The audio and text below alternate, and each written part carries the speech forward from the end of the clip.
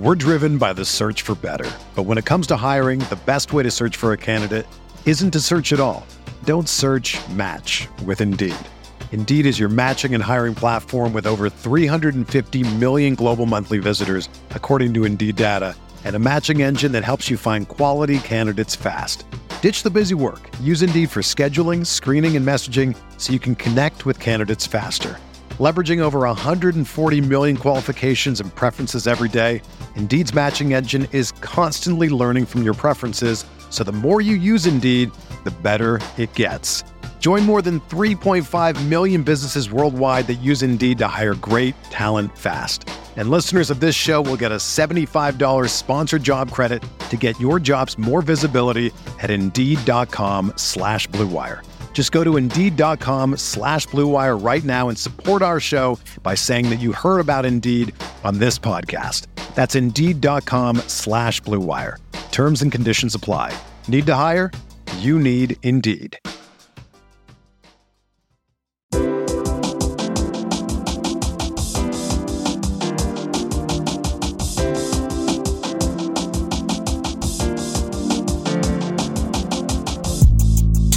Welcome, ladies and gentlemen, to another episode of Draft Class. I'm Chris Persianen here and excited to welcome you to session number 2 here on Draft Class. Last time we had Presidente from Strickland on the show. Today, I'm really excited to welcome Stone Hansen on. He's from Upside Swings, a draft podcast that I really enjoy. I'll get into it with him on the show. But I just want to get to talk to you guys a little bit before we get into the interview with Stone. Hey, how you doing? I want to thank you for the incredible reception, the support you guys showed on episode 1 here on Draft Class. It's scary for me being 19 to get my own show. But it's really fun too. And I hope that comes off to you guys that I'm having a lot of fun doing this and getting to talk to you here through my little microphone. So yeah, welcome back to Draft Class. I'm really, really glad to have you. It means a lot to me that you guys support the show and supported episode 1 to the extent that you did. Don't be afraid here on episode 2. Wait until the interview. Let's see if you like it or not, but don't be afraid to throw a thumbs up, whether it's a 5-star review, a retweet, some sort of support. Don't be afraid to show it because, you guys are just the best. I can't repeat myself too many times here. I just really appreciate you all a lot. But yeah, to set things up with Stone here, get the first round of the NBA playoffs going on. After this interview, gonna go watch Memphis, Minnesota. Maybe Timberwolves try to get some revenge on the Grizzlies after that last loss. And not a whole lot, going on in the prospect world. Oh, besides Shaedon Sharpe declaring for the 2022 NBA draft. Now that's a big deal. We've got to see if he's eligible. They're going to test his eligibility. They've got to see the graduation date and all this stuff. And we'll see if he's even ready to be in this draft, because I'm not 100% sure that he can be in this draft. However, if he is, Knick fans should look his way. Prez and I talked about him a little bit. I love Shaedon in this draft. He really impresses me. And the reason for that is because of what he can do with the ball in his hands at such a young age and how he looks doing it. I mean, he makes it look easy, man. He looks like a star wing in the playoffs and he's 18 years old. So Shaedon Sharpe, killer. Didn't play a game for Kentucky, but got the Kentucky connections there. So maybe something for New York might have an inside track on the kid. We'll see if he does make it to this draft, what happens. But yeah, that's that on that. I'm excited to tee things up for the interview here. I hope you guys enjoy this second session of Draft Class coming up. We have Stone Hansen here, general draft expert, but the reason I know him is he's one of the many great co-hosts of Upside Swings. Upside Swings is genuinely one of my favorite draft podcasts out there. The player breakdowns are fantastic. They take whole episodes to talk about, 1, 2 to 4 guys, and just give you a whole breakdown. Like you feel like you get to know a prospect, like you really get to meet him through Upside Swings. So Stone's perspective is one I'm really excited to introduce to Draft Class, have a guest teacher here for our second session. How you doing, man? Thanks for coming on. Wow. Yeah, I'm doing great after that intro. Thanks for boosting my ego quite a bit. I appreciate you listening to Upside Swings, and I'm excited to talk tonight about the draft class. Absolutely, man. So we talked a little bit before you came on about what we might talk about. And when I was trying to just, get a temp check from you, we got a quote. We got a, I'll get you verbatim here. You said, I don't know if there's anyone currently outside of RJ that the Knicks should look at as a reason to avoid positional or play style overlap. So the Knicks have, we know, a plethora of young guys on the roster. If you include Farron Hunt on a two-way, that's 9 guys on rookie deals or two-way deals.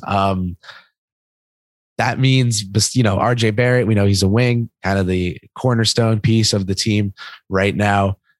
Talk to me about your thoughts on some of these other guys, even if it's just tangentially, and, maybe even if it's just what kind of players you think might fit with them, what guys you might think fit with RJ best, just, going into a Knicks draft show, what things come to mind for you? Yeah. So just as like a general principle or philosophy for me, generally speaking, I tend to value talent more than fit. If the margins are thin enough, and then I'll value fit a little bit more. So with the Knicks specifically, I think they have a lot of interesting young guards. I'm not really sure how many of them I see as like guys that are cornerstones or building blocks that I would, necessarily say like I'd avoid. If the Knicks, for example, got like the 3rd pick or whatever, I wouldn't be like, I'm avoiding Jaden Ivey because they have, 4 or 5 really intriguing young guards, but none of them have Ivey's upside necessarily. So generally speaking, I'm going to take the talent and let it figure itself out from there. But yeah, I think RJ is sort of interesting because he allows you to have so many different sort of positions that you could bring in, using him as sort of a cornerstone or building block. I think he's probably best as more of a complementary guy, as a number 2 or 3 guy on a really contending team. Yeah.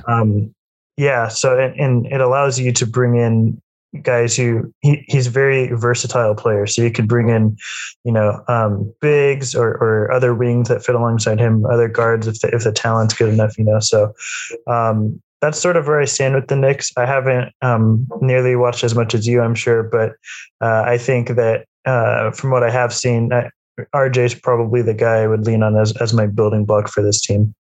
Yeah, I would agree with you there on that assessment. He's my guy too. Ever since we drafted him, I actually wasn't, funnily enough, like a huge, this is a home run pick guy. But once he struggled in those first couple summer league games and responded with a triple double and a whole, myriad of other great performances, I was just like, oh, this kid's going to work his tail off to do what it takes to succeed in New York. And that's a very rare breed of person, especially to then have that person be 6'6", 6'7", with his attention to detail, with, his improvement over the years. He's someone who, I talk to Jackson Lloyd a lot, and he loves the Jimmy Butler comp just because those guys seem to work their way up at the points that they've made it to. Like, I love comping RJ Barrett. If you want to go cross sport, Josh Allen is my favorite, just because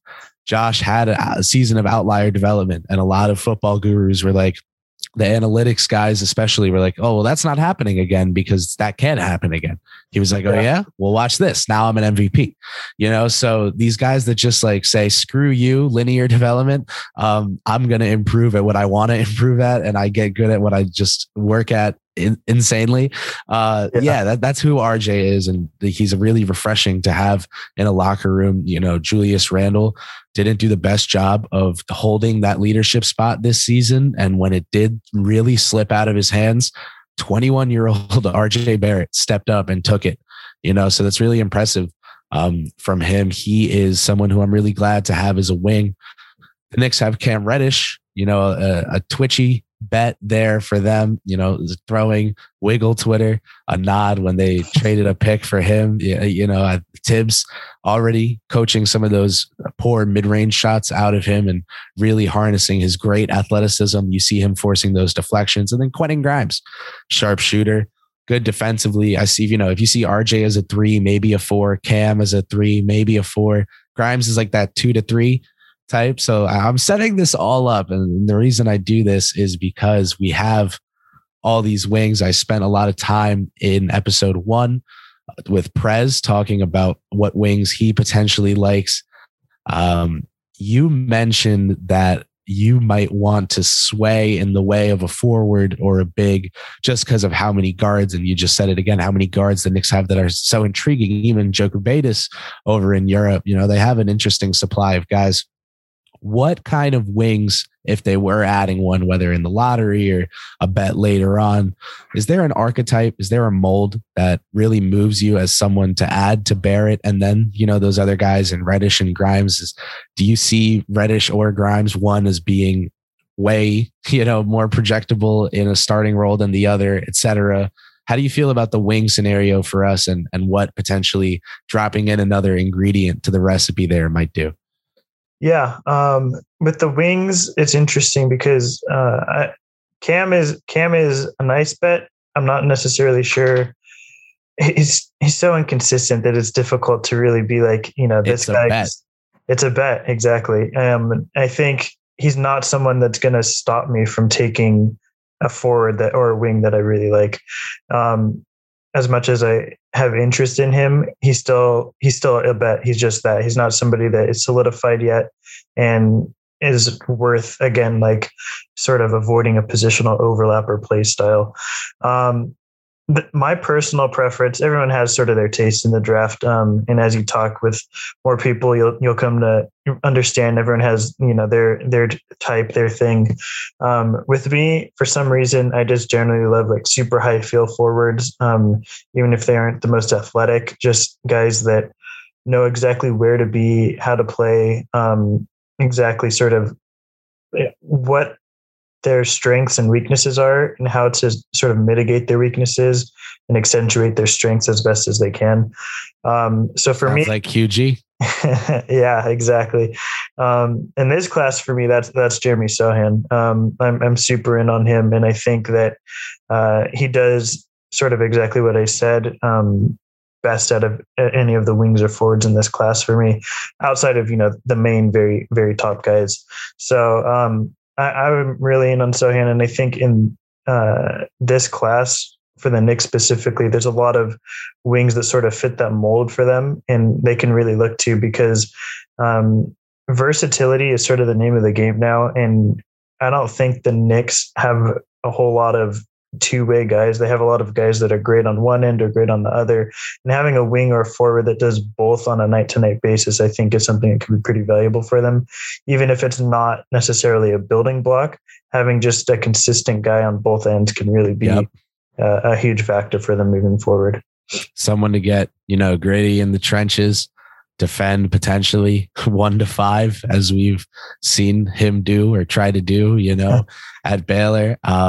I'm really impressed with Sohan too. And a big reason for that is his fit, with Barrett, Grimes, Reddish as that fourth piece in there. He has no pressure to be, a star wing or anything. He just needs to get some of that dirty work done. And that's a great spot for a rookie to start proving himself to start. Obi Toppin, when he played in his rookie year, asked Derrick Rose, how can I contribute? Help me out here. We just traded for you. Now you're my point guard.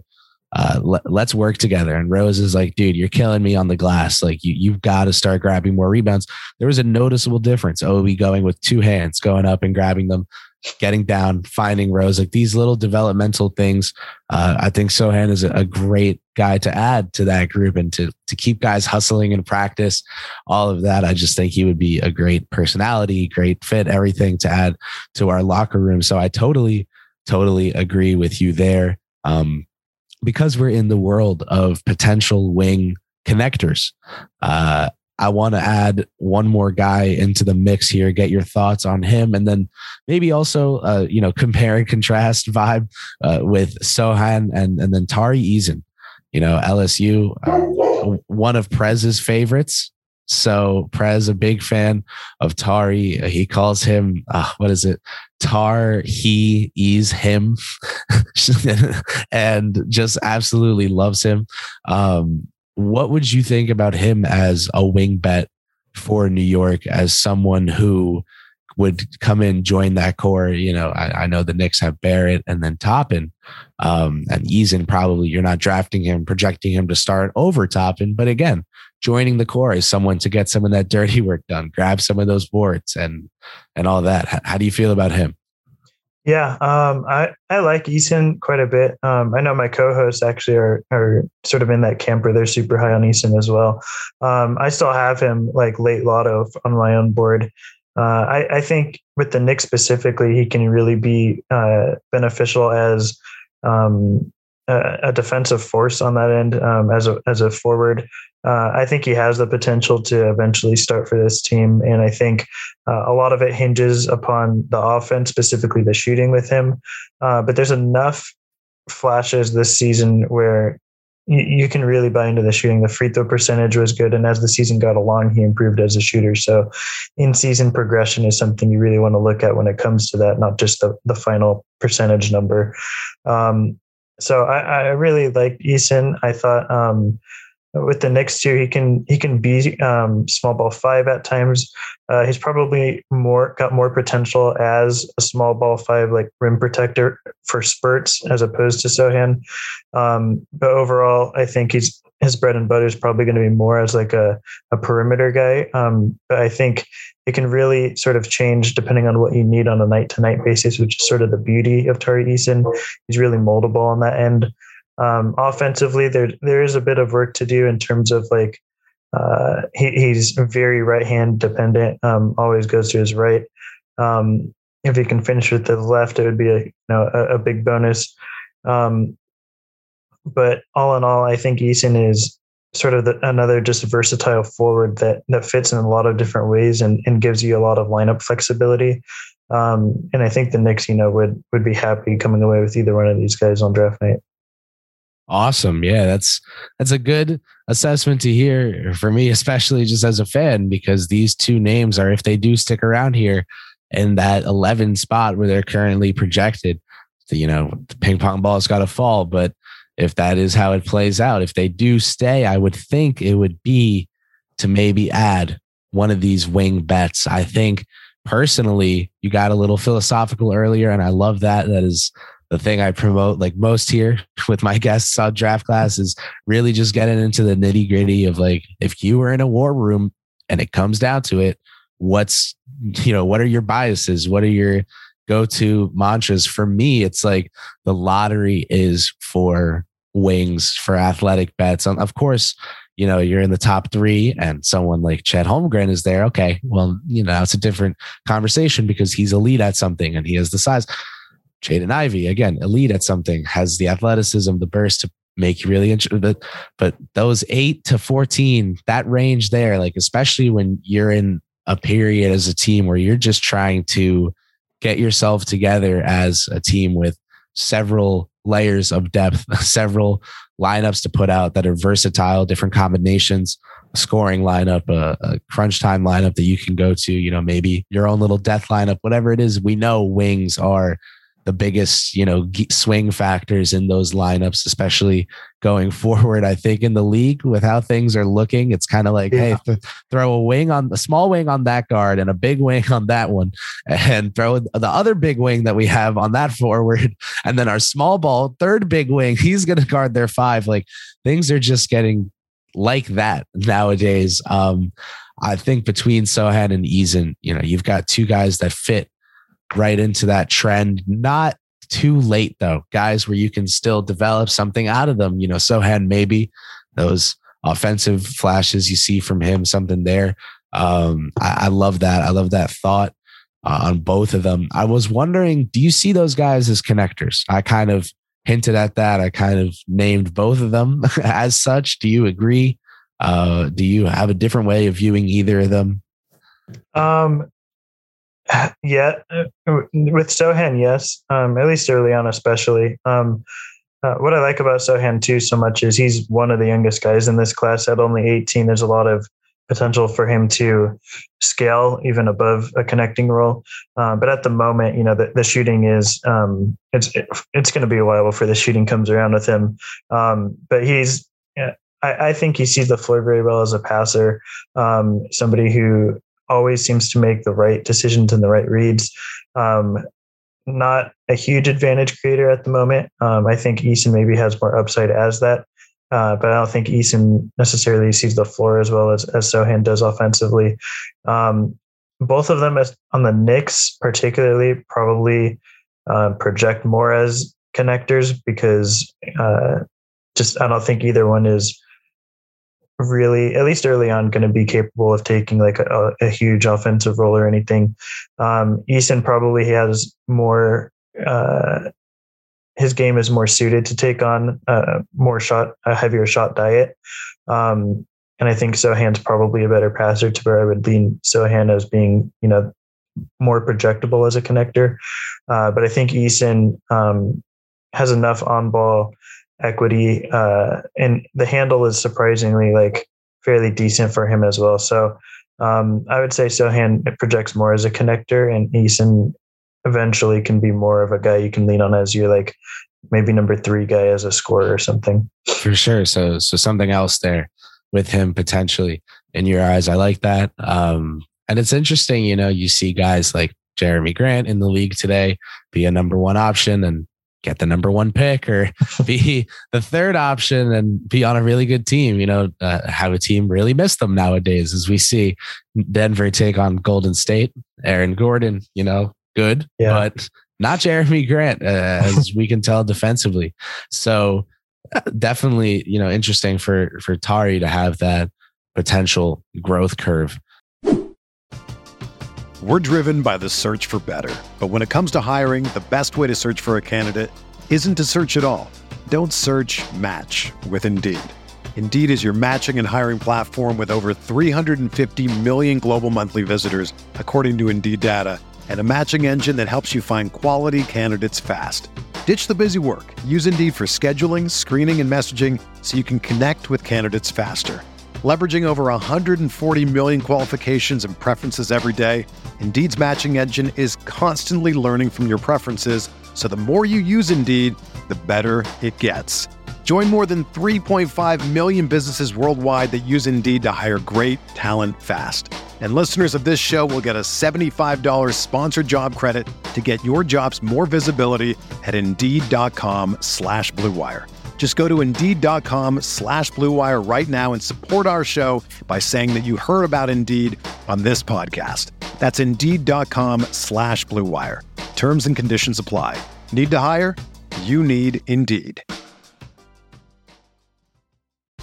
If you're a basketball junkie, then you know there's no better time of year than the NBA playoffs. Twice a week, JJ Redick is cooking on his podcast, The Old Man and the Three. He has guys come on in all stages of their careers to talk about the league and share stories you won't hear anywhere else, including Devin Booker on why he talks so much trash, Ray Allen's epic free throw competitions with LeBron in Miami, and the moment Tyrese Halliburton knew Pascal Siakam would be a good fit in Indy. In addition to player interviews, every Monday JJ breaks down the top 3 things happening around the NBA with unmatched analysis, not outlandish takes, and is often joined by masterminds of the game like Tim Legler to dive deep on rookie reports, trade breakdowns, and why is mean mugging now a tech. You won't find another outlet that covers the game as comprehensively and with such insight as JJ does it on The Old Man and the Three. Make this your companion podcast during the playoffs. Listen to The Old Man and the Three ad-free on Wondery Plus or wherever you get your podcasts. The journey to a smoke-free future can be a long and winding road, but if you're ready for a change, consider taking Zyn for a spin. Zyn nicotine pouches offer a fresh way to discover your nicotine satisfaction. Anywhere, anytime. No smoke, no spit, and no lingering odor. Get in gear with the Zyn 10 Challenge and enjoy 10 smoke-free, spit-free days for just $5.95.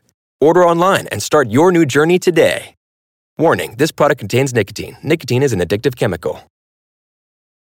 I want to shift gears a little bit, potentially stay in the connector lane, depending on how you see these guys. But there were two names you brought up in regards to the guard department of this draft: Dyson Daniels and Johnny Davis.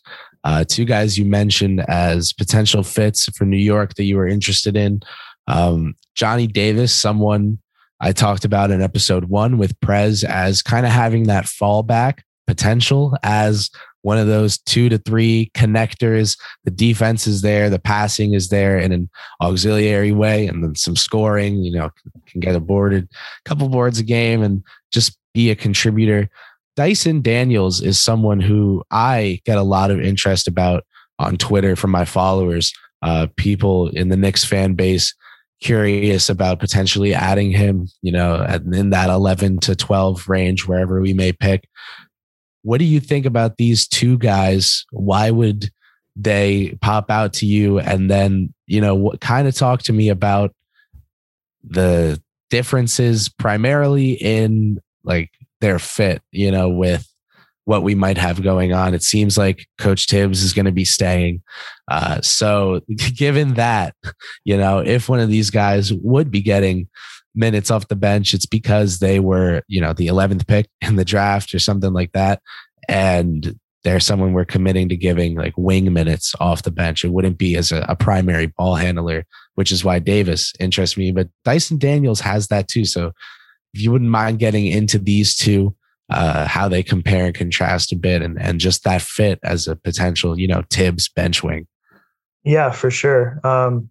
Dyson, I'm especially high on. I'm over the moon about Dyson. I think, especially with the Knicks too, that the beauty of Dyson Daniels' game is that he's 6'7" guard / wing, and he's so scalable and so versatile. And versatility is a word I think that gets probably overused, but with Daniels, it's very applicable because I do think he has the ability to scale as a guy who can be your primary ball handler, who can be your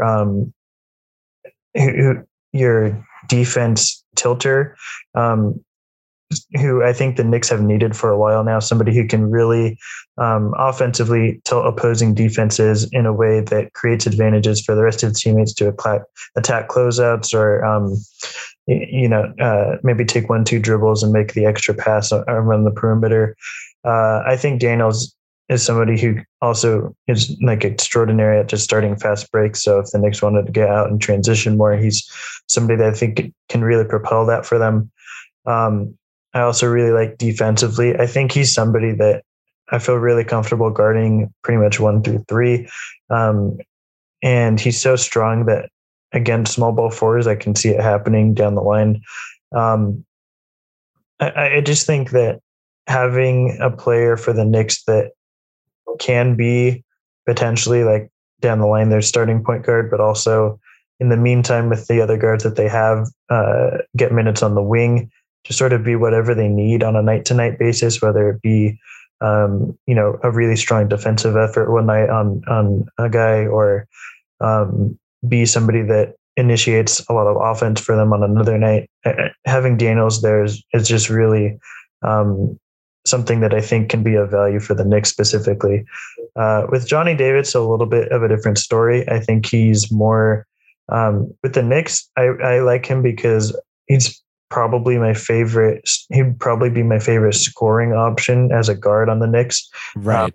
Yeah. And I know people will point toward Emmanuel Quickley, and I think I love Quick. So I'm one of them. So do I. But I think they can play together as well. I think Quickley has enough off-ball equity where Davis and Quickley can make it work. And I think Davis as well has a lot of off-ball equity in terms of attacking closeouts and things like that. I like Davis in the connecting role, as I think his passing is extremely underrated. I think he has great touch on passes and somebody who can not make probably as advanced passes as Dyson, because Dyson developed a lot in that area as the season went on. But I think Davis can make a lot of the right connecting reads. The shooting is for both of these guys, the sort of through line with them, both of them need to improve as shooters. And early on, that's probably not going to be their role because they will be more of connective guys who don't have as large of a shot diet. But I think Davis is somebody that gives the Knicks another look offensively and another threat as somebody who can break out of the connecting role, be somebody who can take, 10, 15 shots on a night-to-night basis eventually down the line. So having that for the Knicks is something too that really interests me when you can get that at 11, because most of the time those sort of guys are taken earlier in the draft as opposed to 11 in this class. So would you say in terms of having that, to use the term again, like growth curve of potentially starting as a serviceable, more 3-and-D style, but not, just shooting corner threes, like just being kind of a plug and play in the offense, a real connector and not a scorer. Johnny Davis's trajectory as then a potential scoring option. Would you say that's a little more compatible with what Tibbs does in terms of keeping guys on the bench at first and then growing their role over time? Or do you think it's the same between him and Daniels, being able to contribute at first and then also grow into a larger role later? Yeah. With Davis, I think that's definitely the case, because I think to take Davis this high, I think you sort of have to believe in Davis as a scorer. And I think that's sort of what he projects as, to me at least. I think he can be a really valuable scoring option, even without, super consistent 3-point shooting. He doesn't have to be the most versatile guy who pulls up from three on a consistent basis. But I think being able to get to his spots, especially in the mid range, and he's so strong that he takes guys on the block a lot. Just having that scoring threat is something that I think he can grow into. But early on will be more of a connector, probably, especially under Thibodeau. And then with Daniels, it's interesting. I don't really see him ever being much of a scorer, but I do think that he can grow into having heavier usage, just because of the fact that he's such an advanced passer and he's grown a lot in that role. So his role would kind of stay a little more linear, but just that the amount of times he's touching a ball per game. Yeah, more responsibilities impact. Probably. Yeah. So some more ball handling, some more playmaking. Yeah, for sure. I could see that. I think I like just personally the thought of Davis being able to start in that smaller role and then kind of grow with the team.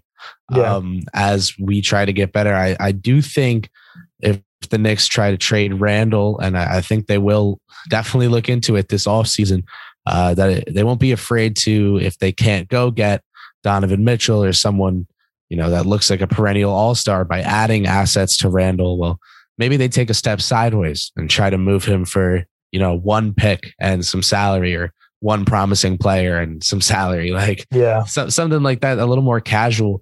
And that would allow someone like Davis, an extra year or two on the Knicks timeline, have less pressure to get ready for contention, because if he wants to have a big role in that, he would have that extra time. The Knicks maybe taking an extra year or two to wait and pounce on their star target.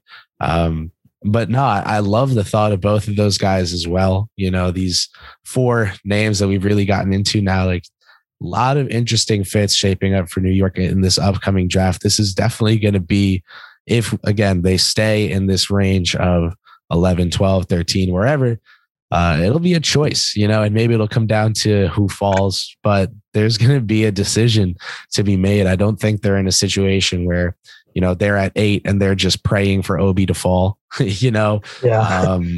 It's not like that this year, in my opinion. I think there are a lot of guys worth consideration, and each of them for different reasons, right? Oh, which direction do we want to go in? I think those are questions the Knicks actually have to ask themselves this summer. What direction are you guys trying to go in? So definitely some valid questions, and we might get the answers to those questions in their draft pick. So we'll see how it plays out. Maybe the answer comes in Adrian Wojnarowski notification that New York has made a trade with Detroit for their 2023 first rounder. They'll be sending their pick, whatever it is, like another protected first coming in. But man, if they do trade out of this lottery pick, there are still a couple names I'm interested in bringing up. One of them, someone who you mentioned, another just one of Prez's favorites and has actually become one of my favorite prospects as well. You brought up Jean Montero, overtime elite Dominican like myself, but not 6 feet tall like myself. He's got a couple inches on me there at 6'3" and 175 at just 18 years old. And then there's Alondes Williams, out of Wake Forest, in the ACC, won ACC Player of the Year, I believe, just because of how much he did for that Wake Forest team.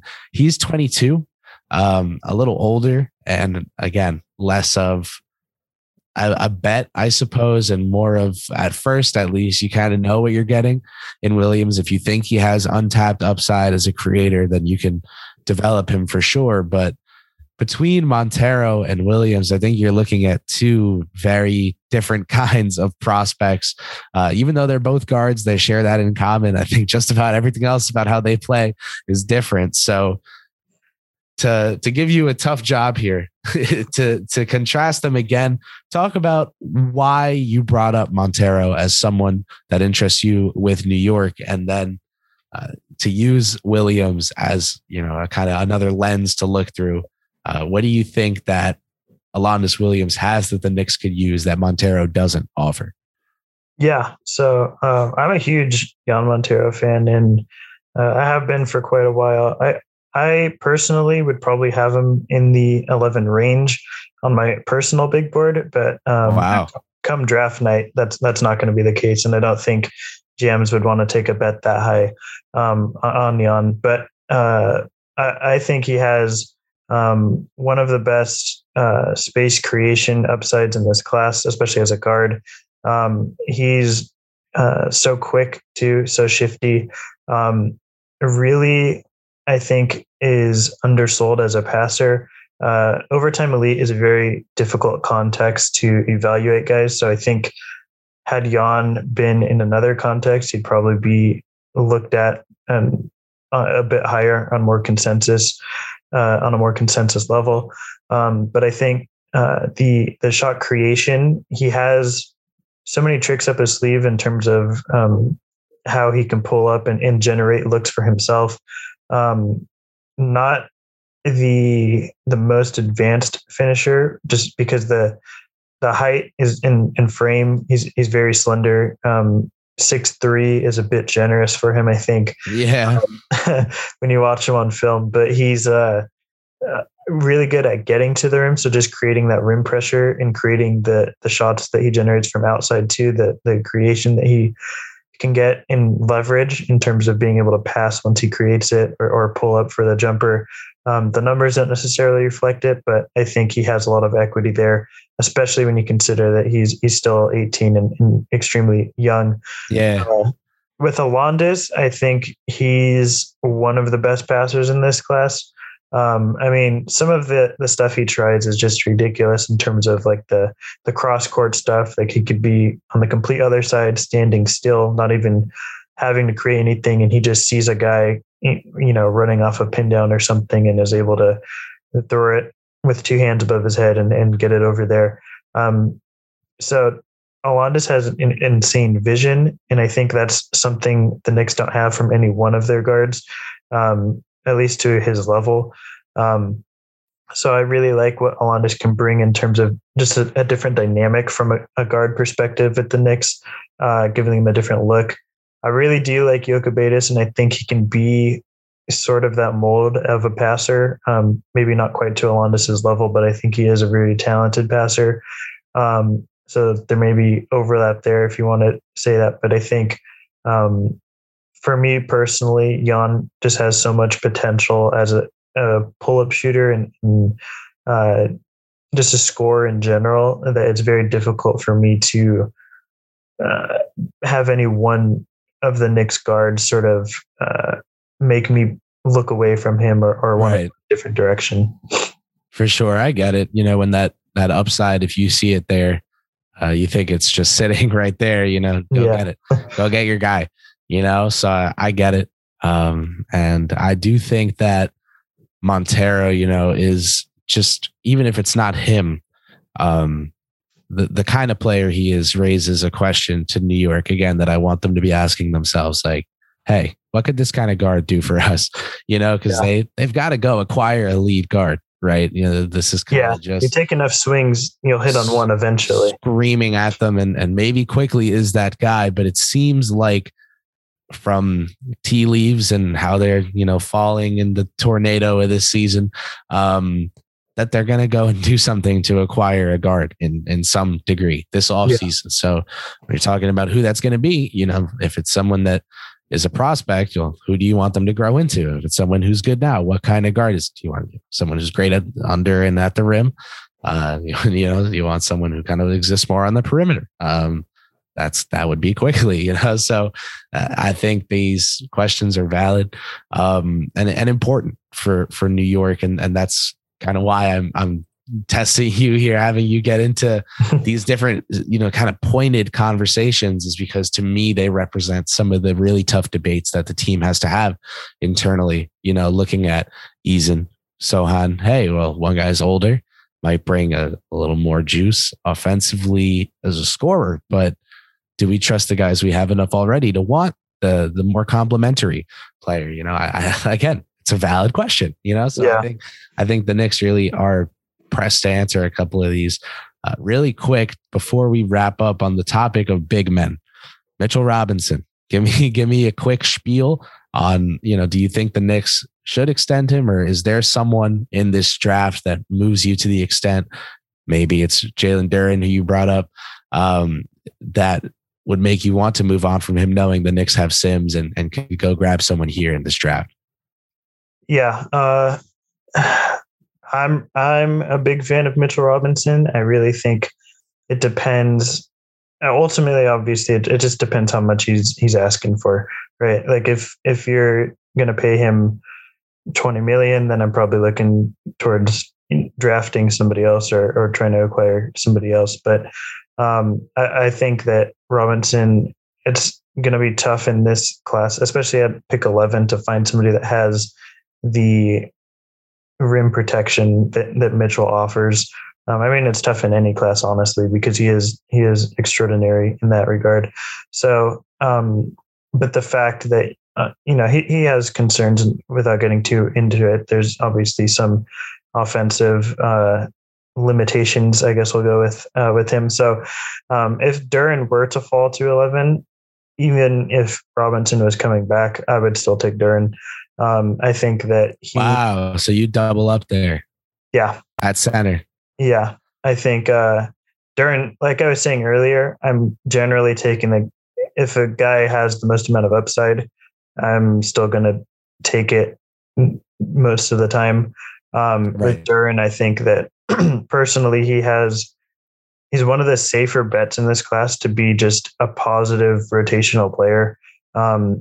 But he has the upside to really be a lot more than that.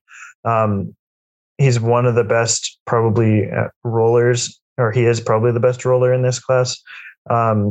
Really great in the pick and roll. And again, finding that guard to go along with him would be huge for the Knicks if you have Duren and a competent point guard running pick and rolls 100 times.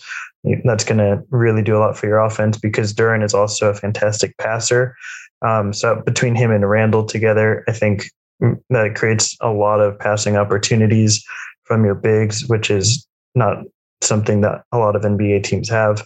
So I really like it. I'm not sure if Duren's going to fall this far. He's probably someone that goes in the top 8 or something. Yeah, someone, it takes one team to swing. Yeah. Sam Presti. Yeah. But there's always someone that drops. Yeah, that's true. But there is always someone that drops, and you never know what the Knicks are going to do on draft night. Maybe there's another way that they acquire a pick beforehand. So Duren is definitely someone that, whether or not Robinson comes back, I would definitely consider for the Knicks. Awesome, man. That's great perspective. I cannot thank you enough for taking the time to share it. The Knicks, man, they've got a lot of paths they could potentially head this offseason. I thank you for helping shed your light on, the potentially dark cave that they've got to find their way out of here. So thank you for that. anything you want to plug, even if it's just Upside Swings one last time here at the end of the show before I let you go? Yeah, you could just follow me at report_court on Twitter. And I just do Upside Swings with two great co-hosts, and we break down every prospect. And pretty soon we're going to get into sort of what you're doing, where we're going to get people that cover each NBA team in really in depth and bring them on and talk about, who they think or where they think they could improve on their teams. And we'll sort of break down what prospect may be able to help in those areas. So keep a lookout for that. And that's where you can find me. All right. That's going to wrap things up here on episode 2 of Draft Class. I thank you all very much one more time for tuning in. It means the world to me that you guys support the show to the extent that you do. And it means a lot to me that you guys would take the time to do that, so I'm very grateful and I'm very appreciative of every single one of our listeners here at Knicks Film School.